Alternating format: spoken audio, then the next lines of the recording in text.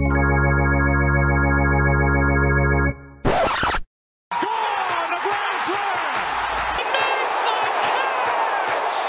is high, it is far, it is gone to win the game. The Mets are on their way back. World champions for the 27th time. Home plate for all things Major League Baseball. This is the Nosebleeds Podcast on WFUV Sports. Welcome to Nosebleeds, WFUV's baseball podcast. My name is Sam Davis here with Ryan Gregware. They trusted us to just do the two of us for a show like this. Sometimes we have three. Today it's just two. Mets beat reporter, Yankees beat reporter are going to take you through both those teams. Ryan, how you doing today? I'm doing great. We're in person here, and I'm fired up. We're getting back in the swing of things. School starting. That also means, Sam, the baseball season. We'll get into all that with the Mets and Yankees. And you said, they trusted us with two. Let's have them, make sure that they made the right decision. Yeah, let's reinsure them with that. And it's great to be in person for those that don't get a chance to see us. Obviously, a podcast here. It's awesome to be with you. And let's start with the New York Yankees, who they split with the Oakland A's. And I want to ask you right off the jump here, are you happy with the split there in that series? So let's just go over last week because it was a big one. The Braves, you had a 2-game series, then 4 in Oakland. The Braves went into the series winning 9 straight. Both Yankees and Braves had 9-game win streaks going into it. So this wasn't like a pushover or anything. This was a team that was red hot. And I believe on the last podcast I was on last week, previewing this week, I said I would take 3-3 for the New York. A few reasons. One, Braves 2-game series. It's hard to sweep those sometimes. You're on the road this whole time. I'm fine with the split in Atlanta, but that is the series where they did win both games, and it came down to some intense plays at the end. Full count, up 1, Freddie Freeman, bases loaded. You're able to get out of it, steal a game in Atlanta. You head to Oakland. You win the first 2 games of the series, and I think that's important because splitting in Oakland, all things considered, is fine. You had ground on them because of your last week and a half. They lost 5 in a row. I think, at some point in the series. But that wasn't going to last. Losing 5 in a row for the Oakland A's. And we kind of talked about, with the Rays, how they are regular season winning machines. The A's are kind of like that as well. Exactly. So you got to think that losing streak wasn't going to last. It was a matter of time before they got back. And on the flip side, the Yankees have 13 straight wins. Yeah. That's obviously not going to last. Exactly. It's hard to get mad when you have a 13-game win streak in the week. So losing, they lose Saturday and Sunday, and the story in both of them was the offense. Didn't really get it together, getting shut out in the 9th on Saturday. Probably we'll talk about him later in the show. He's been red hot. Stanton had a 4-game streak hitting a home run, both games in Atlanta. One of those games, I think the first 2 games in Oakland. So it's nice to see those two who are supposed to be your key contributors, middle of the lineup, raking. They were, but all things considered, the Yankees went into the series, actually. I think I just told you this before the show, losing 21 of their last 28 games in Oakland. They never play well in Oakland. It doesn't matter the teams. It doesn't matter on paper, anything. It's usually a house of horrors for the Yankees. So to sweep all things considered with the week they had before, you'll take it if you're the Yankees. 4-2 on the week, you will definitely do it. That's not really a tough environment to play in. They barely get any fans anyways. They had 8,000 fans. They cut you off the first game. That's a real issue. That's real sad. That's a whole other conversation we can get into, but that is real sad. Yeah. When the Yankees come to Oakland, you expect those to be your big games. Yeah, especially the Judge, local kid. The way the Yankees have been playing lately too. Say what you want. And the A's. The A's are still a playoff. Yeah, exactly. Anyway, I think another follow-up here to you is, some of the 2 losses to end the series, and obviously it's maybe a little bit of recency bias because they did take the first 2, and the Braves games were huge. Those were big wins for them as well, especially with how hot the Braves were. But from those 2 losses, another issue that's come up occasionally, came up a lot in the first half, starting to kind of go away a little bit when Stanton and Judge and some of the regulars have produced more. But the offense sometimes finds a way to continue to slump and have games where they put up 1-2 runs, games where you can't win. And then, also last night, you see Chad Green go out and kind of blow that game on Sunday night. So that's my question. And I've asked you this before, but I'm really curious to get your impression on it. Is it the bullpen or is it the offense that's more of a concern for you going forward, if there is any concern with how well the Yankees have been playing lately? Yeah, it's hard to say, if you're going to pick hairs here, you're going to dissect it. If you have to choose. Here's the thing. I do want to preface that, too, is I'm looking at this as a concern for the playoffs, which is a huge different conversation. It's a way different conversation versus with the Yankees earlier in the year. It was all about, are they even going to get there? Now I'm looking forward to okay, obviously there's no concern with how they're playing right now, but going forward, come playoff time, when you play those big teams, like even in the AL, like the White Sox or the Astros, what could come back to bite them, I guess, is my question there. Yeah, and it's weird to honestly pick either of them with how they're playing. I know the bullpen blows the game Sunday. Chad Green, there's over 200. Tony Kemp, by the way, who hits the home run, he is a complete Yankees killer. He has 5 homers on the year, 3 against the Yankees in 6 games. He won a game at the stadium over there. Former Astro, right? Former Astro on that 2017 team. Yeah. And he stole the game. He had 2 hits. He pinch hit. He didn't even start the game. He had 2 hits, including the go-ahead homer. Chad Green gives up the home run. I believe it was his first earned run given up since that game versus the White Sox, which was 2 weeks ago. So I'm not too concerned with him. I know he's flustered in the big moments a little bit.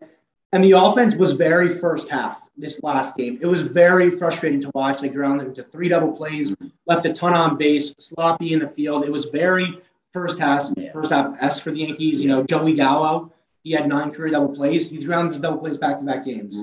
His first 2 on the Yankees. So we're there. But I think the lineup will, it'll be fine. They had 2 bad games. The bullpen, too, if you look at this week as a whole, in Atlanta, they really carried them. They really did their job. Wandy Peralta still hasn't given up a run this month. Clay Holmes leading the league in ground ball percentage. And those are your guys that aren't even your big guns. Chapman, a little bit of concern, and I think that's why I would go bullpen with that question. Obviously, the last few games offense, but you saw, he's able to close out the game Friday night, Aroldis Chapman, but you saw on the second game versus the Braves, he didn't have it. He was not able to get the save, a few walks. The stuff is always there, but it's the command. When he's off, he's really off. And that's the concern you have if you're the Yankees. It's is it Aroldis Chapman? Because he's going to be your closer. You're paying him the money. He's the only guy. He's the guy. And it doesn't matter how good Jonathan Loaisiga is. And I'm not really a big closer role to find a guy. I go your highest leverage guy, go in the biggest situation. But you're saying Chapman. It will be Chapman. No, there's no point even having the conversation because they're not going to waver. Chapman would really have to struggle to put in Loaisiga full time. Chapman, we saw him struggle early in there. He won the job back. Now he's struggling a little bit since the IL. So the bullpen, I would say, if you have to, and it's not a huge issue. And right now, this team they're still really we shouldn't be too negative here. No, they definitely not. Still had a really good week. It would be the bullpen though if I had to, pick it here. The negativity from the New York Mets is oozing into what I'm talking about here. So I apologize for that. Corey Kluber's coming back. That's going to be a big addition. And then also, you kind of prefaced it earlier. Aaron Judge has been having an incredible season. Kind of, you can't really say under the radar for Aaron Judge, but I guess you could say that with the year he's been having. Yeah, by far his best, year since the MVP runner-up year. Not even close. The health is one thing. He's been able to be healthy. Yeah. He's proved people wrong for that. Yeah, that's the thing that a lot of people, it was a concern, right? Yeah. He's a year off the contract. People were saying, can you pay him the $250 million, if he's playing half his games? But this year has been everything. A really hot week overall for him. And if you look at his numbers for the year, he is really that. He's in that range for third MVP. You're not going to catch a Shohei Ohtani. No. That's just expected. Vladdy, too, has wavered off a little bit here. Aaron Judge, OPS, 920. The batting average, he's not and I'm not an average guy, but he's up to 292, and that's 8th best in the AL. And that's not a guy you ever expect to be near the top. We expect him to hit home runs. Yeah. He's getting on base at a ridiculously high rate, 150 weighted runs created plus. He has been that guy. You also look at it, he had to shift to center field here. He's had to shift to center field where he's really not that comfortable in the major leagues. Played a few games in 2018. He's done it seamlessly. He's made some really nice plays this week, really nice at tracking the ball. And that's huge for the Yankees because that lets you have the Death Star lineup, obviously, but Stanton right, Gallo and left. So Aaron Judge has been everything that he's expected to be. And it's weird because you mentioned, it is a little under the radar. Yeah. I think it's not really getting the praise it would be if, it was his rookie year or something like that. And maybe that's because other guys in the AL have stepped up. But Aaron Judge has been that guy the entire season for the Yankees.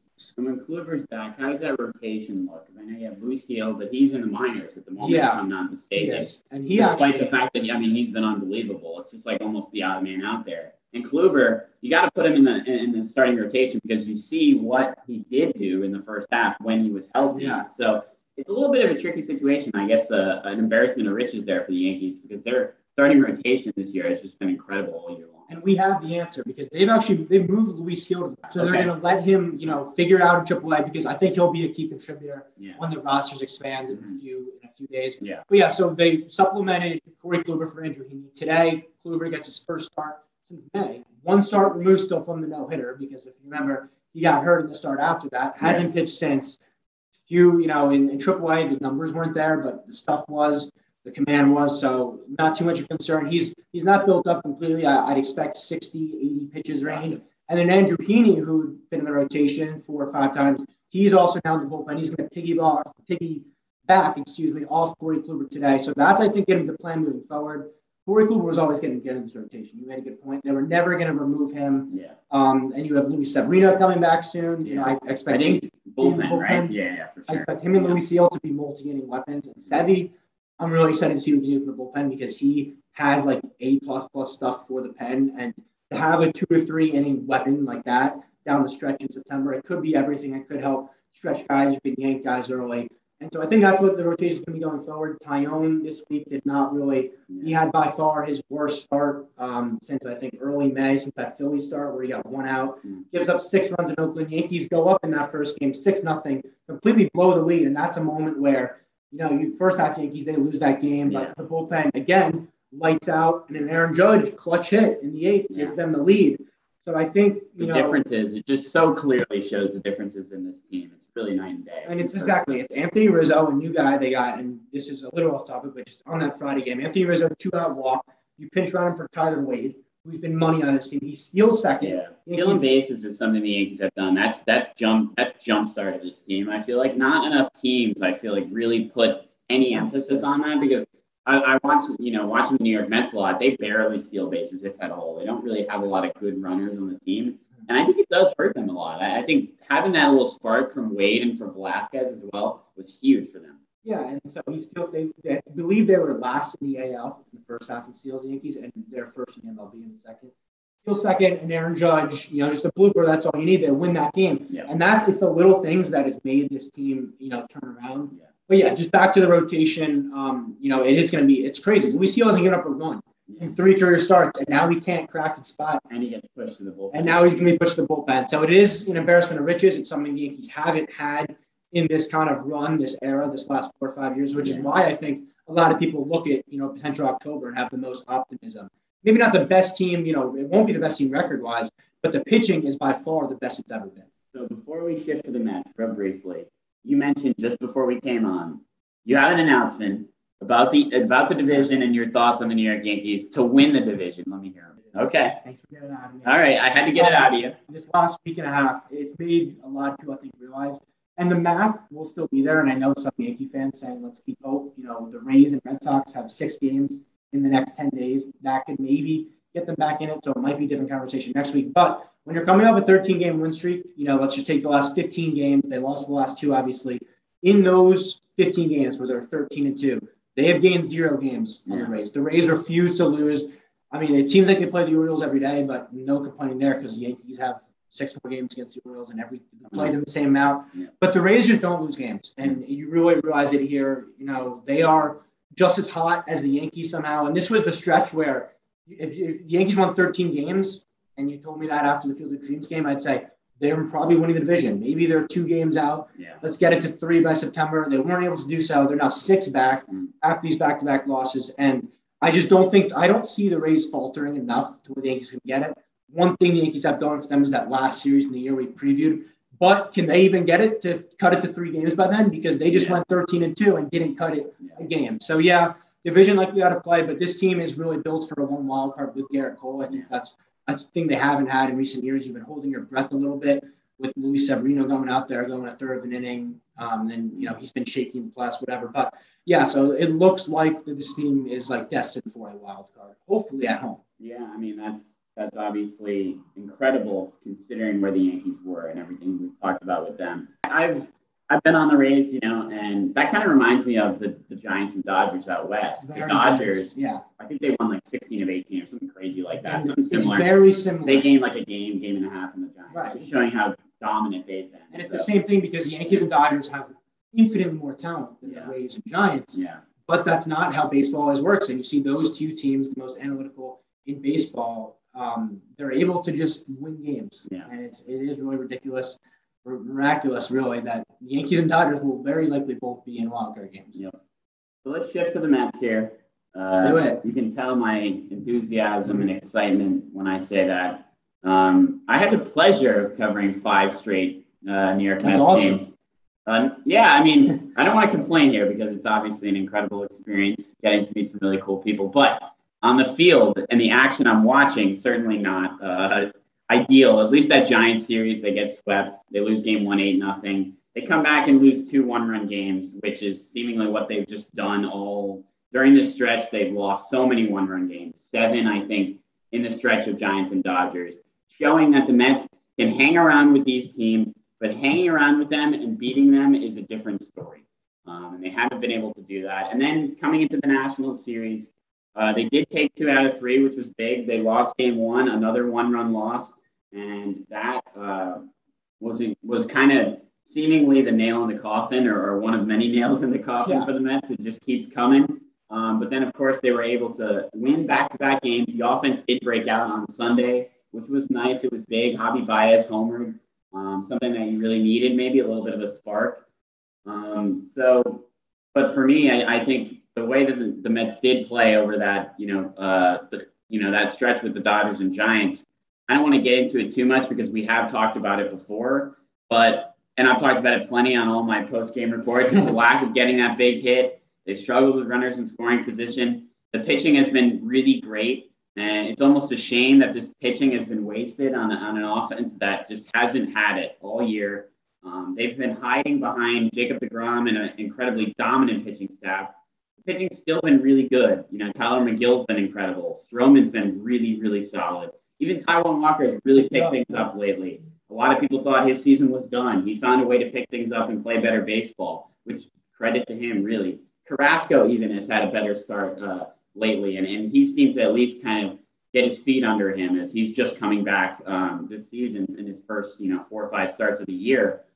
And it's just a shame that it's really been wasted. And then you have Syndergaard supposedly coming back, although I think he just tested positive for COVID. So, I mean, we'll see how long that'll be. But it's a shame that pitching staff and that opportunity that come playoff time, you just take that pitching staff and you think this team is really built for October. And then you look at the lineup and everything that they've failed to be, guys just having down years all across the board. I mean, even Pete Alonso has been one of the best Mets hitters. His homers have been slightly down from what you expect because he's an incredible power hitter and you expect a lot of homers from him. You got a lot of homers in 2019 from him.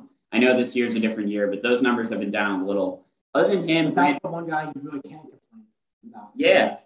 Him and maybe even Brandon Nimmo as well. He's had a good year. 2 guys in that lineup are the only 2 that you can't complain on, and then everyone else is just having incredible down years. Conforto, I mean, he's been better lately. Lindor, Baez has been better lately, but these guys have had just down years through and through, and that's the reason they are where they are. Okay, you win 2 out of 3 from the Nationals. That's nice. But it seems like too little too late here, I think, is just the obvious thing to say with the Mets. Yeah, in your little rant there, and you kept your composure. I did. Commend you for that. I've moved from anger to acceptance at this point. I've accepted that the season's been over. I texted Andrew Galata from FUV, big Mets fan. I texted him, I think it was right before the Giants series, and I said, the season's over. I called it officially.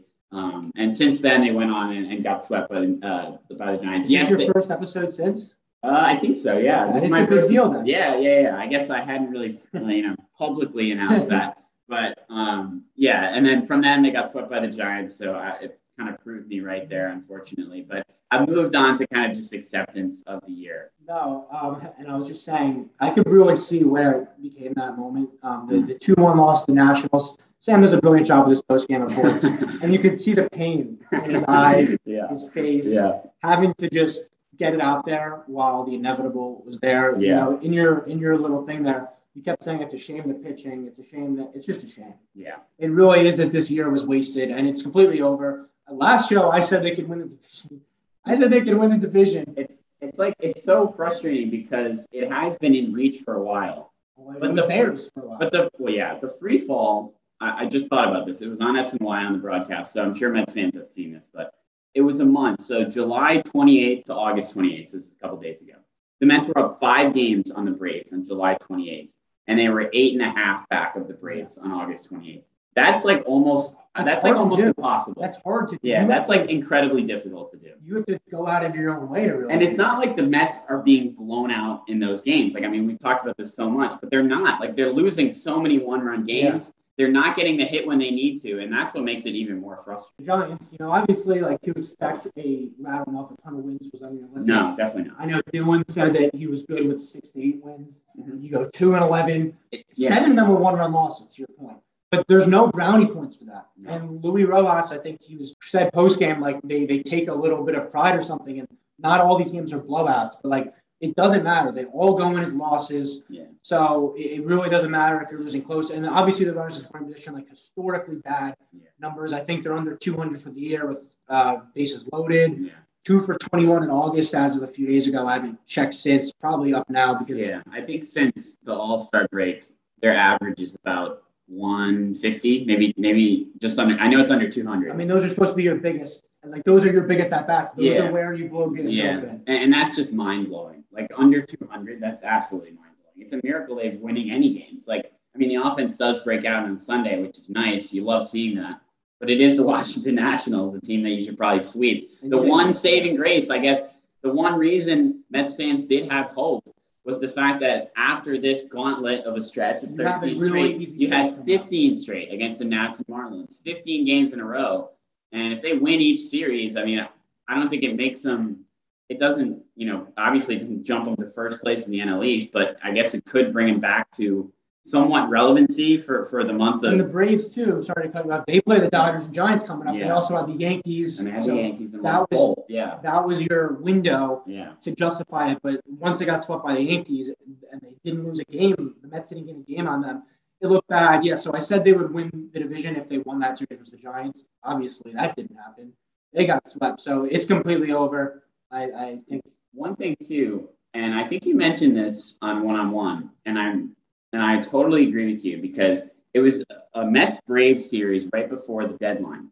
Yes, I did mention that. And 6 games, not one series. No, I think it was 5. Okay. So, but it was like a makeup game, so it was a long series. It was a long series, I remember, and I was covering most of them, and I was thinking, this was a really good chance. They had a chance. If they won a game, they were up 9 games. Yeah, they would put them away, completely put them away. The Braves would have been sellers at the deadline. Yeah. Instead, I mean, they already had Jock Peterson, but that's not a big move on its own anyway. So then they go out and get Soler, which I think was a great move for them. He's been huge for them. And Adam Duvall, who I think robbed a home run to win the game versus Giants. That was Peterson, another addition from the deadline. So it's like, and I talked about that too, but they really had a chance to bury them. And that was kind of a story of the first half. They would have really good weeks, really good series, even against like good teams. Like they would take, 2 out of 3 from the Padres or 2 out of 3 from the Brewers. Really good series that make you optimistic. Like, okay, this Mets team is good. Like, sure, the offense isn't great, but the pitching is dominant and the offense was doing enough to maybe get that big hit once in a while and win those games. But the issue was they couldn't really put the division to rest completely. They kept letting these teams hang around just barely. And it was early enough where, they gained the hope. The Braves went and got better at the deadline. And then all of a sudden the Mets did not. And all of a sudden it was like, okay, here we go for the Braves. And it showed. I mean, especially, it was like, I think they only won. I'm not sure. They might have won 2 out of 3 against the Giants. The Braves did, or maybe it was just 1 out of those 3 games. But the game they did win, it was Soler with a huge homer and Jock Peterson robbing the homer, or almost like it was certainly robbing extra bases to end the game. And I told you this, and I said it on my post-game report. It's showing what a good deadline does to a team. It excites them. The Mets just came from getting swept by the Giants, and the Braves come into it. I really don't think the Braves are that much better of a team than the Mets are. Especially with the injuries. Yeah, especially with the injuries. I mean, maybe full strength, yes, they are a better team. But right now, I don't think you can really say that. Maybe you can make the argument with how well they're playing. But it just shows like a positive deadline. I mean, we just talked the Yankees. We've talked that plenty. Positive deadline can change a team completely. The Mets didn't really have it. I mean, there was concern around Javi Baez. It didn't really seem like the best move. and then he goes out and gets hurt. Sure, he's producing now, and he's been better, hitting homers, and he's actually been pretty good since he came off the IL. He's been hitting pretty well, but it just wasn't really that like lightning bolt. It wasn't really that move, or even like maybe it didn't have to be a huge move like that. I mean, sure, like Chris Bryant, I think would have changed a lot and been really, really good for the team. But you could also made a couple, 2 or 3 supplementary moves and really just shown that we're going after this. And instead, they decided DeGrom might not come back this year. We don't want to lose the division. I mean, not that. It's like we don't want to put it all in this year if DeGrom's not going to be healthy and we're going to lose in the playoffs anyway. It's just a terrible mindset to have. Terrible mindset to have, and they went out and decided to do that. And I want to talk about one more thing with the Mets recently. So the one game I don't go to. I mean, I didn't cover Sunday's game, and then of course that's the one game where all these guys. Okay, put that down. The one game, if you can't see, Ryan just put the thumbs down. So that's what we're going to get to. But the one game I don't cover, of course, is in the post-game press conference. A huge deal for the media when Javi Baez is talking about the thumbs down when the Mets do, which I've seen occasionally. They don't get a lot of big hits, but they do get the occasional big hit. And when they do, I guess they put the thumbs down. And somebody asked about why they did that, with credit to whoever asked about that, because I wouldn't have really even thought about that. And they said they were booing the fans, essentially, because the fans were booing them. And Ryan, I know you're probably passionate about this and you have opinions, so I'll let you go first. What do you think about this? Yeah, I promised a few of my Mets. Going up to the podcast today, we said, please be easy on the Mets. I said, I'm not going to do that. But I'll be easy on the fans because I actually I feel their sympathy because right now there's really no one you can side on in this. The fans I'm always for fans booing. Yeah. You pay your hard-earned money, you work your day, you go to a ball game, the players don't show up. But it's not even just that. That's not even the conversation I want to have because it's the response to that is if you're in the MLB, you should be able to take it. You're a professional. You're an adult. You're not a kid. And it's like the booing, it'd be one thing if they use it as a rally cry to actually win games. Yeah. And the thumbs down thing, it's eerily similar. The 2017 Yankees had a thumbs down thing. That was in response to a Mets fan who went to a Yankees-Rays game at Citi Field. Yankees had a big home run. He put the thumb down. That became a rallying cry. The team rattled off a ton of wins after that. This just it reeks like not desperation, but it's like the thing that I feel bad with the Mets is they can't just collapse and lose. There has to be another element. There has to be, and I see a lot of fans saying this isn't even a top 20 awful incident. I don't want to just be like an LOL Mets guy, but this is textbook example of that time and time again. And so you mentioned Javi Baez says in the post game we're booing the fans and everything. Was it him, Lindor? Yeah.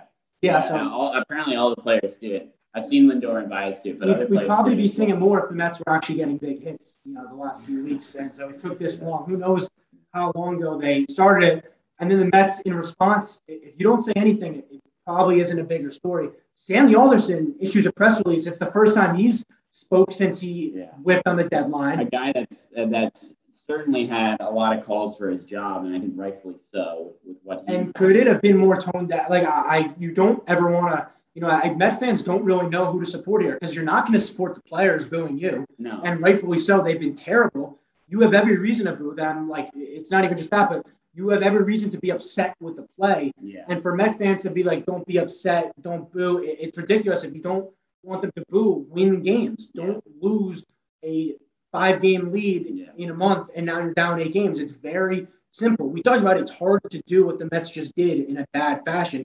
Just don't do that and they won't be booing.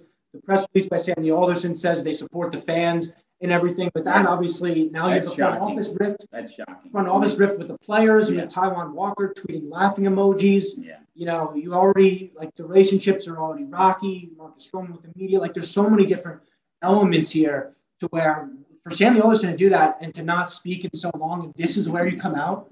Are you kidding me? This is where you say you support the fans. Is he trying to save face with the fans? I think it backfired because fans. I asked one of my good friends who are you supporting here? For sure not the players. He said, but you can't support Sandy Alderson for what he did to this team. They had a real shot here. He completely whiffed on it. He's a Wilpon holdover, and it's very the new ownership doesn't just change things. I think that's what we've learned. It wasn't just a flip. It switched with Steve Cohen, especially when you rehire a Wilpon guy. And, he's tweeting too, he had a joke yesterday. I remember when black jerseys were the biggest controversy. And it's just like, what are you doing here? His most recent tweet before that's ripping the players. He's like, look at the OPS and slugging. Well, you traded for a guy who doesn't have a great OPS and Javi Baez, doesn't walk, not analytical at all. That was your number one move. So maybe you should have got out and got these guys, Steve Cohen. I mean, it really is just like, it's pathetic as you put it. It really is. The story would have blown over, I think, in a few days if they just, the players said that and whatever, it's what they're doing. I really do think it wouldn't be the big story just now. But for Stanley Alderson to release that press release, make it a huge deal when it didn't need to be, was just ridiculous. And there's no really positive spin zone you can do. Great points for sure. And with Cohen, I think he's going to make a lot of changes this offseason. I really do. He has to. He has to, and I think he definitely will. The one thing you can't criticize him for, and I think, is he wants to win. He does really want to win, and he promised this fan base, he promised everyone a championship. Here's the one thing I'll say, though. Yeah. You keep Louis Rojas and Stanley Alderson, that doesn't say a lot about what you want. I think Sandy and Zach Scott, the GM, I think probably should be gone. Louis is great for the players. I mean, I know like people hate like, clubhouse or chemistry, but this isn't that. It's more like a player's manager that does help teams win. He does make some questionable moves in game. We really get into them. He pulled a few starters early. So there's certainly, that's why I can understand him going a different direction. But at the same time, maybe you do keep him around. But what's bigger, I think, is Scott and Sandy Alderson. But anyway, personally, I am against booing my own team. I always have been. I never have, ever. I've been to a lot of baseball games. I've never booed anyone on my own team because I don't know. But I did play a little baseball, and I understand how hard this game is. It is an incredibly difficult game, and it's filled with slumps. Guys go through it. And the last thing they want to hear is their own fans, 30,000, 40,000 people turning on them. So I don't boo personally. But with the way the Mets have been playing lately, in certain instances, I can kind of understand it with how bad they've been. So I do kind of get it. And I get the frustration. There are instances where it's too much. I went to, the first Nationals game, which is obviously a pitiful game. Terrible game. They lose 2-1. Just about every at-bat, Mets fans are booing their players, which is a lot. I mean, that's a lot. If you're really that dissatisfied, leave the game. Like no one is paying you. Like, you are paying to be here. I understand being frustrated, but if you're that upset and you're booing everyone 1 through 9 in the lineup, just leave at that point. That's not the issue. What the issue is I understand you. First of all, as a player, you come to New York, you expect something like Mets that. fans, Mets fans are passionate. Yes. You have to give it to them. Yes. They will cheer for you really loud, and they will boo for you really loud. And you have to know that coming into New York. When you come to New York as a player, they're passionate fans, and they're going to get on you if you're not doing your job, if you're not doing well. You know that. And what you have to do is not think about it. As a player, you have to be able to block the fans out. And the fact that they're thinking about the fans this much is a perfect example of why they're losing games. Because good teams don't do this. Good teams, okay, sure, maybe they let the boos motivate them, like you said. They let them get to them and say, okay, these fans are really annoyed, but we're not playing good baseball. So, I mean, we have to do something about that on the field. Some players, I just saw this tweet. It was from an article in 2006. Yankees were under 500 mid-April. Jeter went 0-4. He got booed a ton. Yeah. I mean, it was just when we play bad, I'm all for it. It's part of the game, and people and players know that this isn't any of their first instances. Yeah, I think that's an important thing, and it's it's part of signing up to be a major league player, whether you do it or not. People are going to do it regardless, and you can't really let it control kind of everything that it's controlling. Yeah, and that's my take is I can't control what 40,000 people do. Obviously, okay, they're gonna boo. I can't do anything about that. Whether I do it or not, it doesn't matter. What I can say though is the players need to handle this completely differently. I mean, you can't let this get to you to this extent. The thumbs down is just showing how much it's affecting your day to day and maybe affecting the reasons they're losing these games, which is terrible. It's really terrible because as a professional athlete in New York, part of what you have to deal with is blocking out the distractions and playing the game on the field. And I think that there's something to be said about that. And the fact that these Mets cannot do that, I think shows just some of the problems with this team. They're kind of pointing their fingers and they're playing the blame game, which I don't like either because the responsibility is on them. The responsibility is on these hitters for not producing. And that's the bottom line. The fans are going to do what the fans are going to do. None of the players can control that. What they can control is having a good attitude, going about it every day, and trying to win baseball games. That's really all that they can control. And that's why I come and defend Louis at times, because he really does preach that. He preaches about taking it day by day, having better approaches, better at-bats. They're not coming, but he's preaching that still. And he's really preaching that day-by-day attitude, which is what the players have to have. They can't think about it like... I mean, it's not working. Yeah, no, it's not working, but they can't think about it like we went 2-11 during the stretch. We can't, like, you can't, like, as a player, you can't be that negative. You have to go day by day and say, I need to have a better day today, because that's what gets you better. But by thinking about the fans and all their boos and letting that get to you, I think you really are being negative and associating with, like, we're going to boo you back. Well, I don't like the move. I don't like it at all from that perspective. I have one question for you. Yeah, what's up? I'm curious, who do you side with in this? I don't side with anyone. I hate to be like a cop-out, but I don't side with the fans because I don't think booing the players is a good thing. But I don't side with the players because they're handling it completely wrong. I mean, I didn't like what Sandy said either. Like, you brought up great points on that. I think, like, I really didn't like what he said. He hasn't done his job this year. And to come out and say that is just completely tearing the organization apart. I mean, they already are losing, so it doesn't matter as much. It's not like if they're in first place. Adds flames to the fire, though. It does. It certainly does. If they're in first place, this would be like a huge issue, because, like, why would you say something like that? Maybe he is just saying it because they, it's going to be out there in first place. Yeah. That's very true. I guess you wouldn't be. I really don't side with anyone. I think it's a terrible situation all around. I think I'm just letting your negativity get to me, but it's hard not to with the way the Mets have been playing. I think that's going to wrap it up, though. It's been a good show. We just did Mets Yankees. Normally we have a third topic, but there's a lot going on with New York sports, and whenever something's going bad, it does dominate the conversation. It does take a while to talk about. But the Yankees have been playing great baseball lately, and as a Red Sox fan and you're a Yankees fan, I think we can both say we would be incredibly excited for a Red Sox-Yankees one-game wild card. It would be electric. So let's hope that happens on an optimistic side to end the show here. But this has been Nosebleeds, WFPB's baseball podcast. I'm Sam Davis with Ryan Gregbert. He's giving the thumbs down as we sign off here. Have a good night and enjoy watching some baseball this weekend.